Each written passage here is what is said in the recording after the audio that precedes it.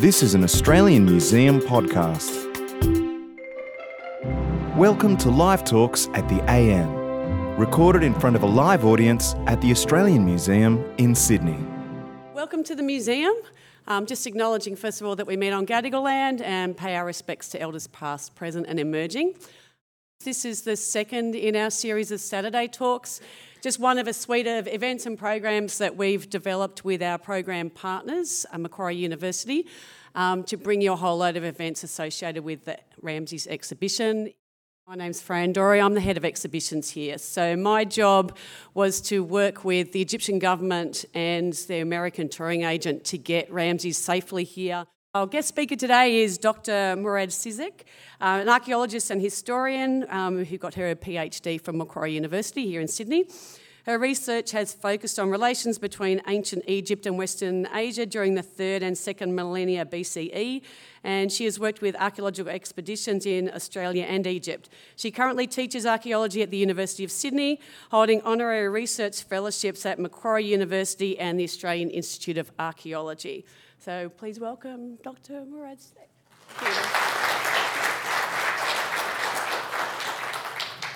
Thank you, Fran, for the introduction, and thank you all for being here today at such a very busy time of year, as we're all aware. I'd like to also say a personal thanks to some of my family and friends who are here, including Professor Nagir Kanawati. It's an honour to have you here. He's a world-leading Egyptologist, everyone. And it's a pleasure for me to be speaking to you all today on the ancient Egyptian journey to the afterlife. Now, I'd like to begin our exploration on a more solemn note. That looming shadow that awaits us all, unfortunately, and that is death. Death is that universal truth, that inevitable truth that awaits us all. It's a silent participant in many ways that accompanies us throughout our lives. Perhaps some of us have been directly affected in profound ways by death.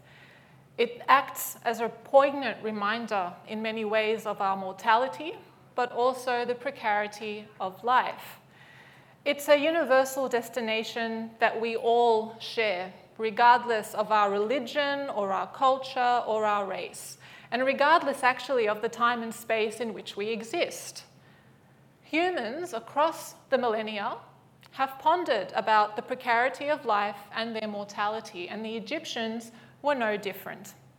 For the ancient Egyptians, death was not the end. It was, however, a momentous event that fractured the vital parts that made up the individual. So these vital parts included the physical body, what the Egyptians called the khet.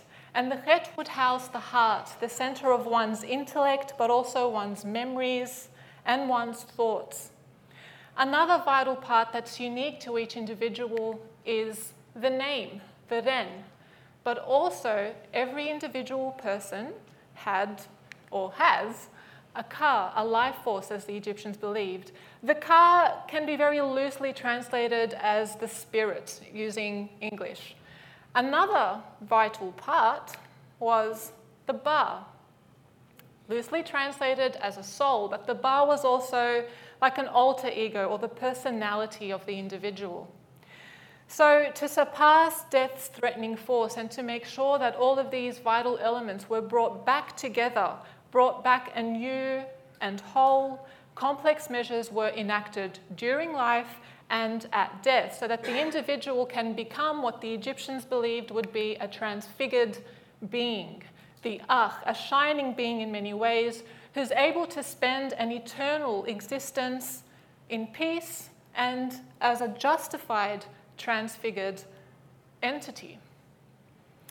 So for our talk today, we're going to go through those complex measures that the Egyptians enacted during life. We'll start with the preparations taken as they were alive, what happened at death, and how we interpret how the Egyptians approached their afterlife. We'll be drawing on key pieces from the exhibition itself, as well as on the rich heritage of the land of Egypt, to assess how the Egyptians approached death, but also, as I hope you too will see by the end of this talk, how they had a very strong passion for life. So if we were to have a look at what they needed to prepare in life for death, we have to start with one of the most essential elements, which is the burial place. The Egyptians called the burial place itself eternal accommodation. It was that interface between the realm of the living and the realm of the dead. A prince by the name of Horjedef, thousands of years ago, he advised the Egyptians to make their grave well furnished and to prepare their place in the west. The west was believed to be not only the place where the sun would set, but also where the dead would gather for their journey into the afterlife, as we will soon see. But before, they had to prepare the grave. Now, to prepare the grave, the degree of investment could change according to one's wealth, but it was a priority, especially for the well-to-do Egyptian, who spared no expense in how they prepared the tomb. Those who were wealthy could structure their tombs in magnificent and monumental ways. Those less well-to-do across time, from what we can see, generally and usually were able to just bury a pit, a simple pit for themselves, or their family would bury the pit, just a scoop in the desert, in the sands of the desert. But those wealthy enough to afford it could spend much more resources. And the pharaohs, of course, could have many resources that would go into their tombs.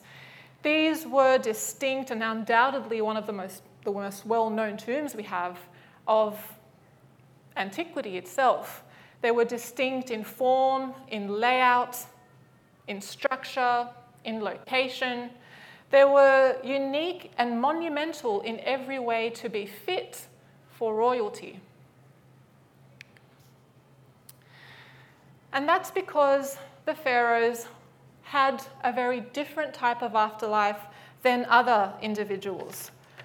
This afterlife was connected to their role as divinities, as divine beings. The pharaohs could join the gods after death. They can become gods themselves after death, be the sun god himself, as we will soon see.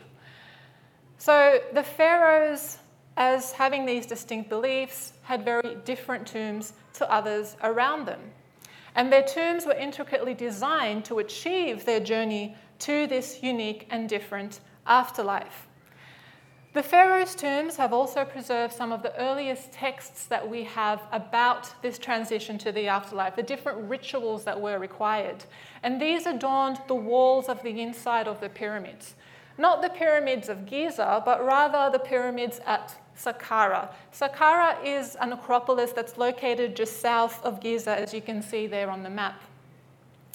Now, these texts we call very simply pyramid texts, tell us about the rituals that were involved, and they were reserved for the kings and queens at this time. But eventually, more people were able to use them. And as more people were able to use them, they started to include them on their coffins, the walls of their coffins, and then eventually people included them on the walls of their tombs and other objects within the tombs. They developed into what we call today the Book of the Dead. But it's not really a book, but rather a collection of spells and rituals that armed the deceased in many ways with what to say, with where to go, what to utter as they went on the transition into the afterlife. So we're going to have a look at some of these extracts from the Book of the Dead towards the end of the talk. But before we head into there, let's have a look first at what they tell us about this afterlife and the distinction between mortals and pharaohs, or the general populace and the pharaohs. So as the texts change over time, it's important for us to note that funerary beliefs change over time. The tomb designs also change over time. So initially, it's believed that the pharaohs in the 3rd millennium BC could join the stars, for example, after death. And the way they would join the stars would change. They could, for example, ascend a stairway to the heaven as written in the pyramid text. They could become imperishable stars. And this is one way to explain, or someone has explained the meaning of the shape of the pyramid itself. There are other ways this can be explained. 1,000 years after the pyramids, pharaohs were favouring subterranean complexes carved into the bedrock of the Valley of the Kings. The Valley of the Kings positioned way further south than the area of the pyramids of Giza and Saqqara. At the Valley of the Kings, if we were to have a look, you can't really see which pharaohs are buried where, but Ramses II's tomb is just around this area here. If we were to have a look at the plan of the tomb, we'll find a series of chambers and corridors descending further and further underground. And this is to reflect the beliefs of how the pharaoh was meant to join the sun god on the journey to the underworld, through the night to the Duat. So as the sun would journey through the Duat, the pharaoh was meant to join the sun god as the sun god himself. And this has been verified by the text and images we also find in these tombs.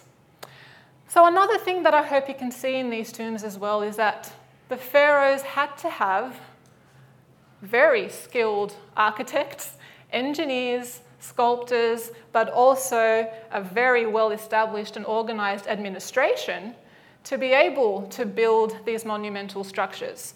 And all of these officials and high craftsmen, skilled craftsmen and sculptors, they too were honoured with beautifully decorated tombs. Their tombs are designed differently. So very usually you would have two sections of these tombs, an upper section that would be accessible to the living, and an underground section that would be the abode of the dead. Now, the chapel itself was to commemorate the deceased. It was for the visits of the priests and family members and to come and provide offerings for the deceased, but it was also, in, I would say, much of the Pharaonic period, a way to commemorate the lives and achievements of the tomb owner. And they decorated their chapel in such a way to make sure you remembered and commemorated their achievements. And from these chapels, we have exceptional snapshots of their lives. For example, Watet Khethor, playing a harp for her husband Mereruka on their bed in the tomb of Mereruka at Saqqara. Or, also at Saqqara, and what you'll see in the exhibition if you haven't already, is from another tomb dating to Ramses II's reign of the head of an army. And he chose to include a very well-equipped army in his tomb, filled with chariots and soldiers equipped with weapons. Or, a very common scene that you'll find is the tomb owner showing himself in the prime of youth. The mayor, Khnumhotep II, for instance, wanted to show himself as a very athletic individual while he's fishing and fowling on the fertile waters of the Nile. So these types of scenes were a way to commemorate the deceased so that everyone, including the tomb owner, would able to remember these experiences. And what was essential to be remembered? That vital element, the name. And the name was repeated over and over again in the tomb. So with prayers, asking visitors to speak out loud the name as they visited the tomb itself. It was a way to remember the deceased, and in another sense, the written word, as well as everything portrayed in such sacred spaces, was also believed to come into reality. As such, by saying the name, that other vital part, the ka, the life force, could be in a sense invigorated or charged. So the ka could also be charged via representations in the tomb, reliefs and paintings and statuary. Now, unfortunately, in Khnumhotep II's case, his statue is damaged. And in fact, one of the worst punishments that one can inflict on the ancient Egyptians is to intentionally damage or erase their name, because that metaphysical connection between the name, the image, the ka or life force would be damaged, and that would damage the existence in the afterlife. So could there be other steps to reinvigorate the ka? And the answer to that would be yes, and that's via offerings. So the ka, because it was really also connected to the other vital part, the body, it also could have the same sustenance as the body, and that would come in the form of foods. These could be portrayed on walls, depicted, for example, in Khnumhotep II's tomb, where his wife Keti receives a beautiful offering table piled with loaves of bread, but also different types of vegetables and fruits and meats. A feast, which I'm sure many of you will be having over the next few days as well. So these types of images could also be supported by figurines of butchers and brewers and cooks who would be preparing an endless supply of food and drink for the ka, or even offerings placed in the tomb, in the chapel, for the ka to receive. And the Egyptians were very clever in how they designed the chapel, creating spaces within it that individuals could place the offerings, specific places, especially in some periods in front of a slab of stone that was inscribed with the name and with a prayer for the offerings of the ka. In some periods, this slab of stone is designed as a door, and we call this in Egyptology as a false door. A false door because it leads to nowhere, but metaphysically, it allows the ka to emerge through this door to accept the offerings that would be placed on the slab right in front of it. The ka, emerging from the false door, would be connected physically to the body, which would be placed in the burial chamber. So it would emerge from the burial chamber through the false door to accept these offerings. And usually in some tombs, the burial chamber was located actually in very close proximity to this false door, as you can see in the plan here. The burial chamber, moving to this second important section of the tomb, this was where the body would lay, would protect and secure the body. The body also required nourishment. So some burial chambers, the walls are decorated with different offerings as well. Offerings and provisions could be also placed within the burial chamber, and the variety of these provisions are, to us archaeologists, some of the most beautiful to examine because, again, they give us a sense of who these people were and how they lived. So what I'm going to show you next comes from the burial chamber of Kha and Merit. This is how their burial chamber was found by Ernesto Schiaparelli in 1906, with all the provisions inside. Kha was a foreman who worked at the site, at the village of Dar el-Medina, where all of the craftspeople and builders and scribes and artists who worked on the tombs of the Valley of the Kings and Queens, this is where they lived at Dar el-Medina. And Kha and Merit very likely had colleagues who would work on the tombs of the kings and queens, but then who would be able to work on their own friends' tombs, in a sense. So among the objects found within this burial chamber were stunning pieces of furniture. I hope it comes up, there we go. Like a bed and a chair. Chests filled with personal possessions, including jewelry and makeup. One chest even had a wig for Merit. There was a board game, a very famous board game called the Senate game, also placed for Kha and Merit to play with one another. And of course, lots and lots of foods that we have found also in the burial chamber. Alongside these personal possessions were objects that were intended for the protection and the guidance of the deceased through to the afterlife. So these would include then papyri painted with spells from the Book of the Dead, different objects, ritual items, and figurines that were also intended to serve that transition into the afterlife. Now, there was one more thing from the burial chamber that's quite important, and that's for the protection of the body. The body containers or vessels can come in different forms. So you can have the coffin that could be made out of wood or metal like silver or even pottery. You can have sarcophagi made out of stone. And if you're very wealthy, in some periods, you can even have a nest of coffins, one of a large sarcophagus of stone, and inside of that you'd have a coffin of wood. Now, you'll probably encounter a number of these coffins throughout the exhibition. And actually, if we were to have a look at the star attraction of the Ramses II exhibition, this is the coffin of Ramses II. It's the inner coffin, originally, of an individual. It's been remade. So it wasn't originally made for Ramses II, but it's been remade, repainted for the reburial of the king. And in fact, his body was found in this coffin itself. And we know this based on the inscription found just right here on the coffin. The coffin is made out of Lebanese cedar, imported all the way from today's Lebanon and known for its sacred and rejuvenating properties.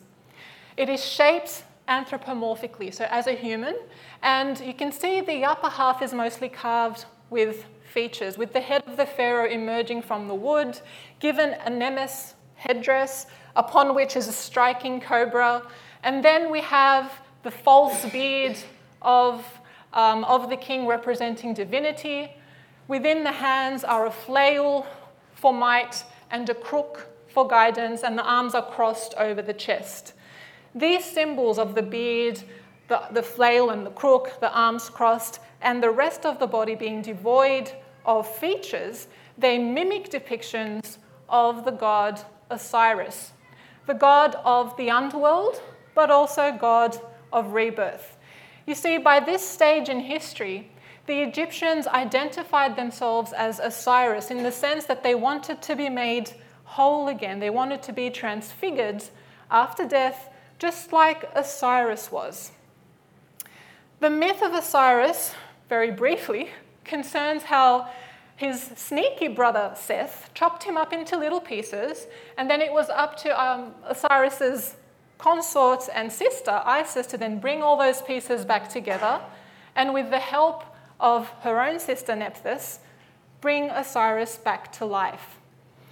Now, Isis and Nephthys therefore have protective and rejuvenating roles when it comes to bringing the body back to life. And you can see their representations very commonly alongside ritual items in the burial chamber, including the coffin itself.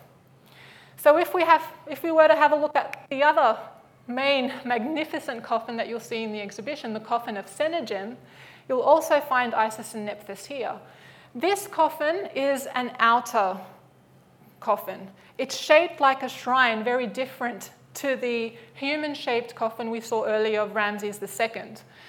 It's beautifully decorated. For Sennacherib, similar to Ka and Merit, also lived at that town of Deir el-Medina and was very likely also able to hire the best of the best artists to work on his very beautifully decorated tomb. Within his tomb, over 165 objects were found, and Sennacherib himself was buried with 19 other individuals, including his wife, his son's wife, and other family members. So it's quite a beautiful tomb. Sennacherib himself had one of the most beautiful and elaborate burials among those 20.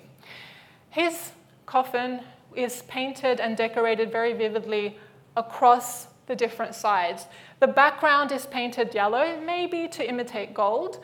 And if we then have a look at some of the depictions, the parts of this coffin, at the head are two goddesses. One goddess has a scorpion, if you can see it right there, as a headdress. This goddess is Selket, the healer of scorpion stings. This goddess next to her is her mother, Neith, who is a goddess of motherhood and of the cosmos and of creation. On the other side of the coffin, we find the two protective goddesses, Isis and Nephthys. So if you ever come across the headdress of a throne, if I can point that here, that represents Isis. And this headdress with almost like a semicircle on top of a rectangle, this is for Nephthys.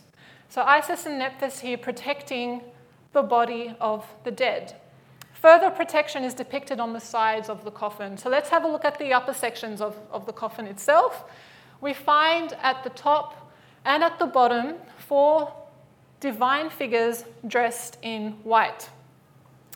The ones at the top, we have, let me see if I can point this there. All right, Seti, who is the protector of the liver. And then we have Dua Mutef, protector of the stomach.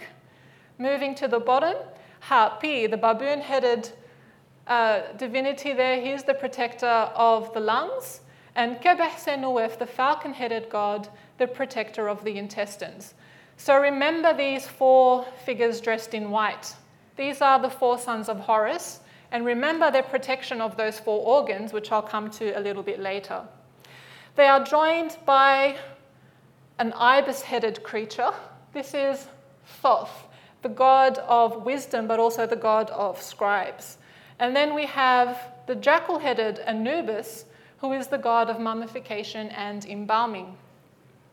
Moving to what's directly under this section here, we do find Anubis, there we go, attending to the body of Sennacherib. And next to it, a very beautiful detail within the enclosure of Sennacherib and his wife Nefertiti enjoying a pile of offerings, but also it looks like they're enjoying a game of Senet. Nearby, on a shrine-like plinth, are perched 2 birds with human heads. The human-headed bird is the representation for the soul, the Ba, and it was shown as a bird because it was believed to move freely from the body beyond the tomb. But it couldn't get lost, it had to return to the body, and for it to return to the body, it had to recognize the body. So far we've seen what Hodjedef has suggested to prepare for death. You need to have the provisions of the tomb, and you need to have it well furnished, including the provisions that we just saw, like the coffin. But what happened when death finally arrived? What I'm going to show you next is based on observations of what we found from archaeological and historical evidence, but also interpretations of what would happen after death and away from the realm of the living. It's how we interpret what the Egyptians believed, very generally. I will be first going through the funerary rites. Again, this would be based on those who can afford these, usually as depicted in the tombs of the elites, and this also changed across time. So by the time of tomb Nebamun, we have the depiction showing that after someone died, the body would be moved from the house or where the place of death occurred via a voyage to the west by boat. There, if you can see that here. And the rectangular structure on top of this boat would shield the body from view. This procession would be accompanied by family members, by the heir to the deceased, usually the eldest son, but also by priests, priestesses, and by mourners, some of whom we have the most beautifully portrayed depictions of mourners from Egyptian art. And have a look at the way that this emotion is shown, with the arms raised, the eyes slightly slanted downwards, the mouth open as if they're crying out. And some of them are also reaching for their hair to pull their hair. Beautiful way of showing that emotion of mourning, of lamenting.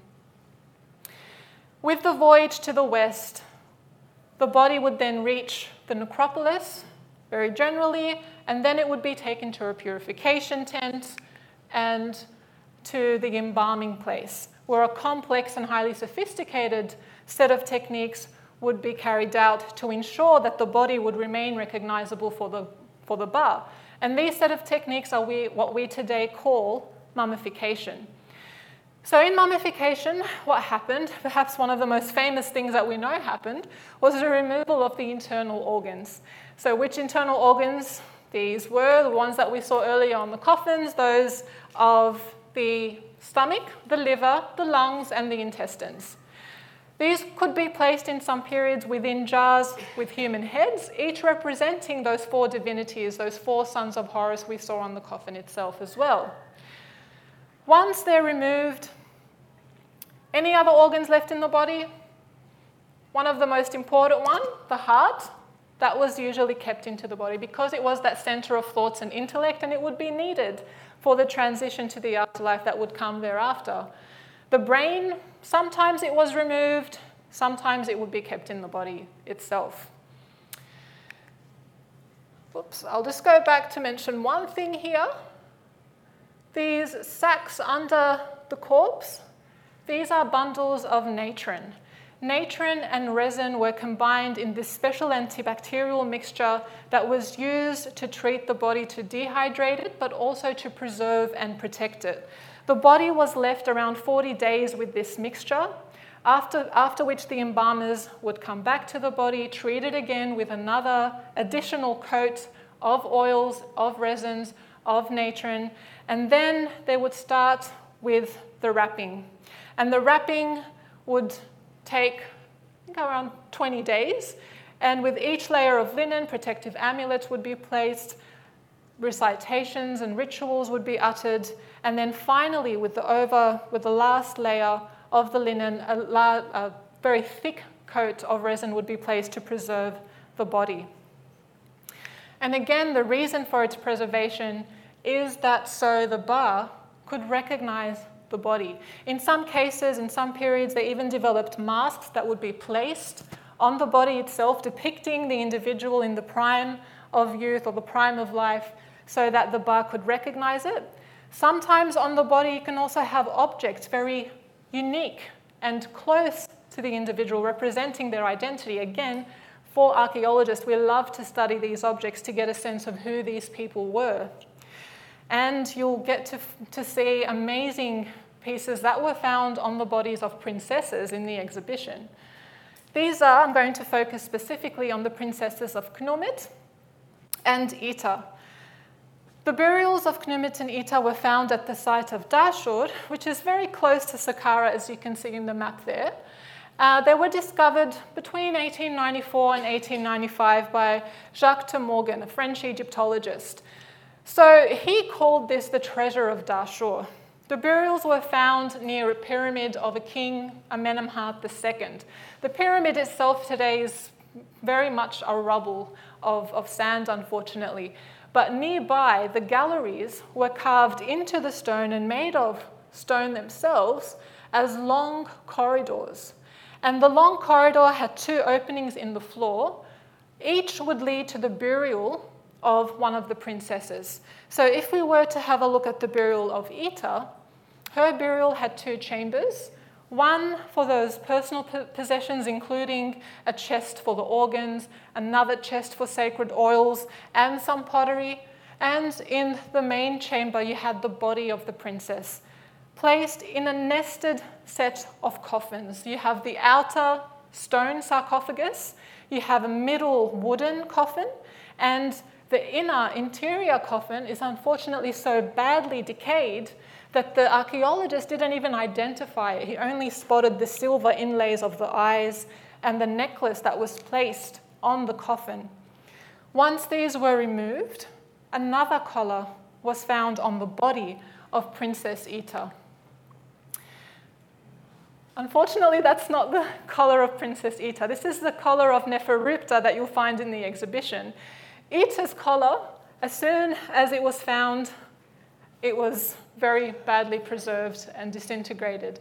But it was made up of the same types of beads. So reconstructed, it very much looked like Neferupta's collar. Beads of carnelian and turquoise and lapis lazuli. On the body of Ita were also found armlets on her arms, bracelets on her wrist, and a girdle with a beautiful silver fastener. What I find most interesting is that on the left side of her body, she had scepters and staves, a flail, a stone mace, and on the very left side of her hip was a sheathed dagger. Now, look at how beautiful this is made. With a bronze blade, a golden hilt inlaid with rosettes, and a crescent-shaped pommel of lapis lazuli and gold. This type of dagger is not Egyptian. We do have parallels all the way from Western Asia, from Mesopotamia, for example. So part of my research is having a look at why Ita was buried with this dagger. Egyptologists usually follow De Morgan's suggestion that she was buried with this dagger for protection in the afterlife against dangerous creatures. This is possible, but I would like to suggest another reason. At the time of Ita's burial, we actually have a phenomenon that's attested across northeastern Africa, Western Asia, and the Eastern Mediterranean. And this is of the so-called warrior burials, more accurately, the weapon burials. These have been typically identified as exclusively of men who would be buried with daggers on the left side of the body, and with other weapons like spears, axes, or bows and arrows as well. But what if I were to tell you that it wasn't only the men that were buried with these weapons?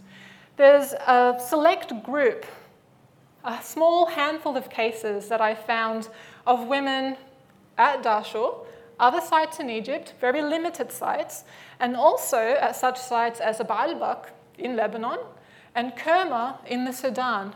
Women buried with weapons, very powerful, wealthy, elite women buried with weapons. So why do we approach these as protection in the afterlife? Should we instead approach these as how the men buried with weapons are approached?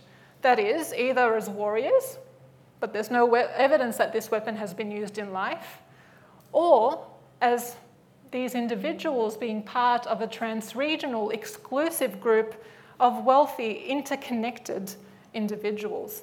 And maybe Ita wanted to show that she was part of this exclusive group by including this on her body for her bar to recognize as uniquely hers. So now that we've seen what happens once the body is wrapped and the individual unique pieces are placed on the body would then be moved to the burial. The next few slides are taken specifically from the Book of the Dead, those of the papyrus of Hunefer who lived in the reign of Ramses II. Again, it's important to note that the funerary ritual from the embalming place to the tomb and what happened afterwards changed across time.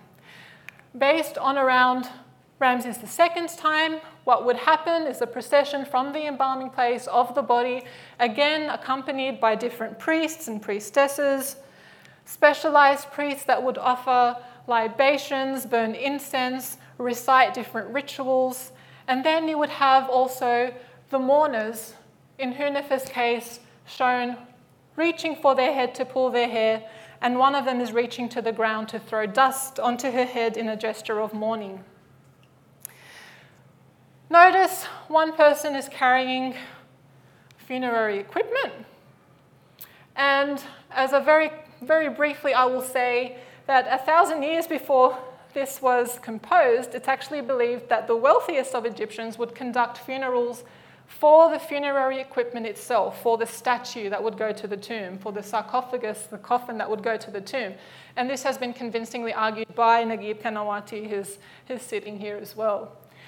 So once these rituals would take place, the tomb would be reached. Another complex set of rituals would occur in front of the tomb, in front of the chapel that you can see represented on the papyrus of Hunefer. And this would include a very important ritual called the opening of the mouth, where specialized priests, again, sometimes the heir to the deceased, the eldest son, would use particular tools that would reach to the parts of the body, either the body itself or its representation like a statue, to reactivate the senses. So the mouth could be open, for example, to receive offerings to and for the afterlife. So this would reactivate the senses once more to ensure an uncomplicated transition to the afterlife. So what then happened? The body, after this set of rituals, would be placed in the burial chamber.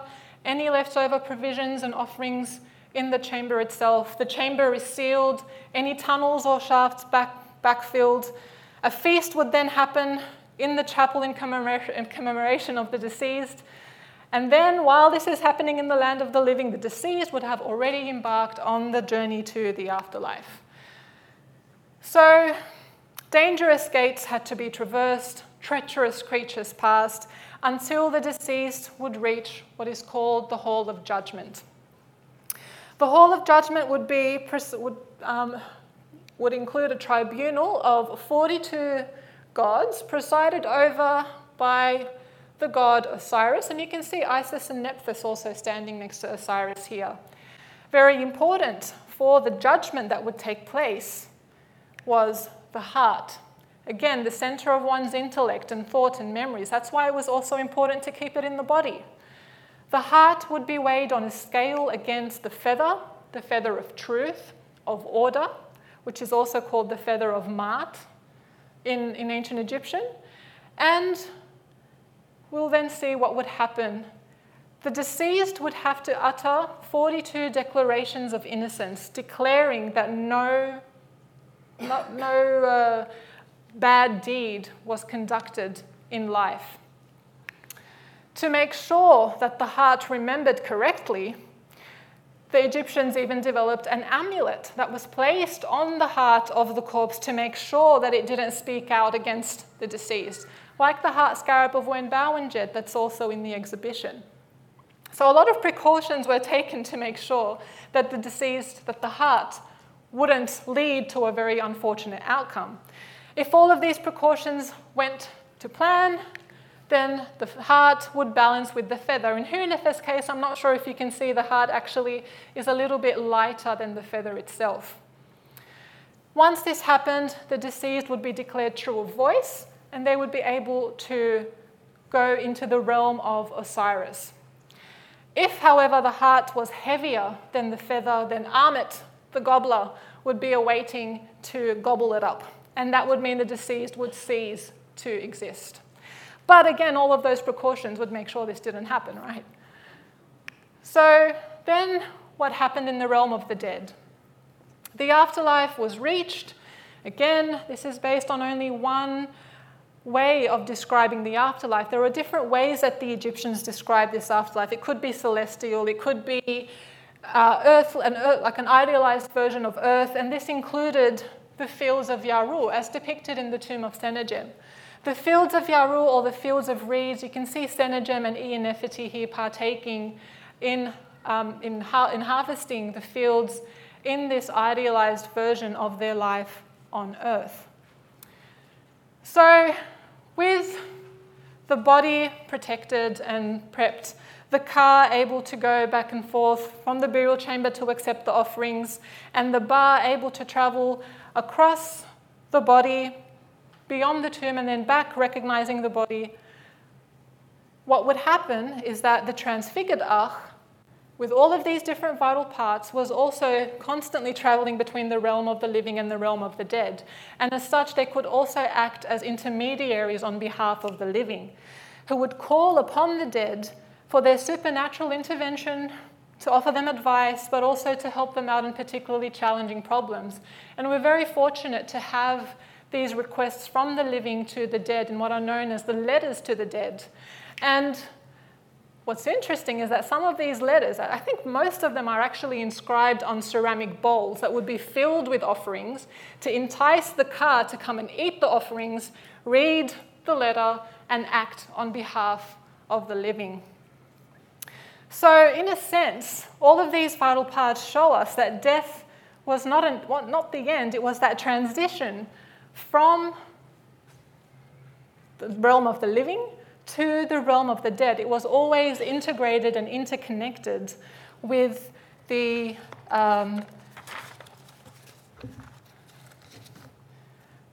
with the realm of the living. So this would, to wrap this all up, Egyptologists have usually approached everything that we've seen, all the archaeological and historical evidence, as traditionally the Egyptians' obsession with death, all of the preparations that they took during life for death itself. But hopefully, by the end of this talk, you've seen that the preparation and journey to the afterlife also showed that the Egyptians wanted to be continually remembered by the living, to be integrated into the realm of the living. The afterlife and the dead itself was closely interconnected to this afterlife. So I hope you agree with me that it shows their commitment to life. The Egyptians knew that their time in this realm was limited, and they desired an eternity with their loved ones, partaking in their most cherished life experiences as they chose to remember them, and as we are fortunate enough to encounter them, as these Egyptians continue to exist, to be alive, and to remain strong in our own collective memories. Thank you all for your time, and I look forward to any questions that you may have. Yep.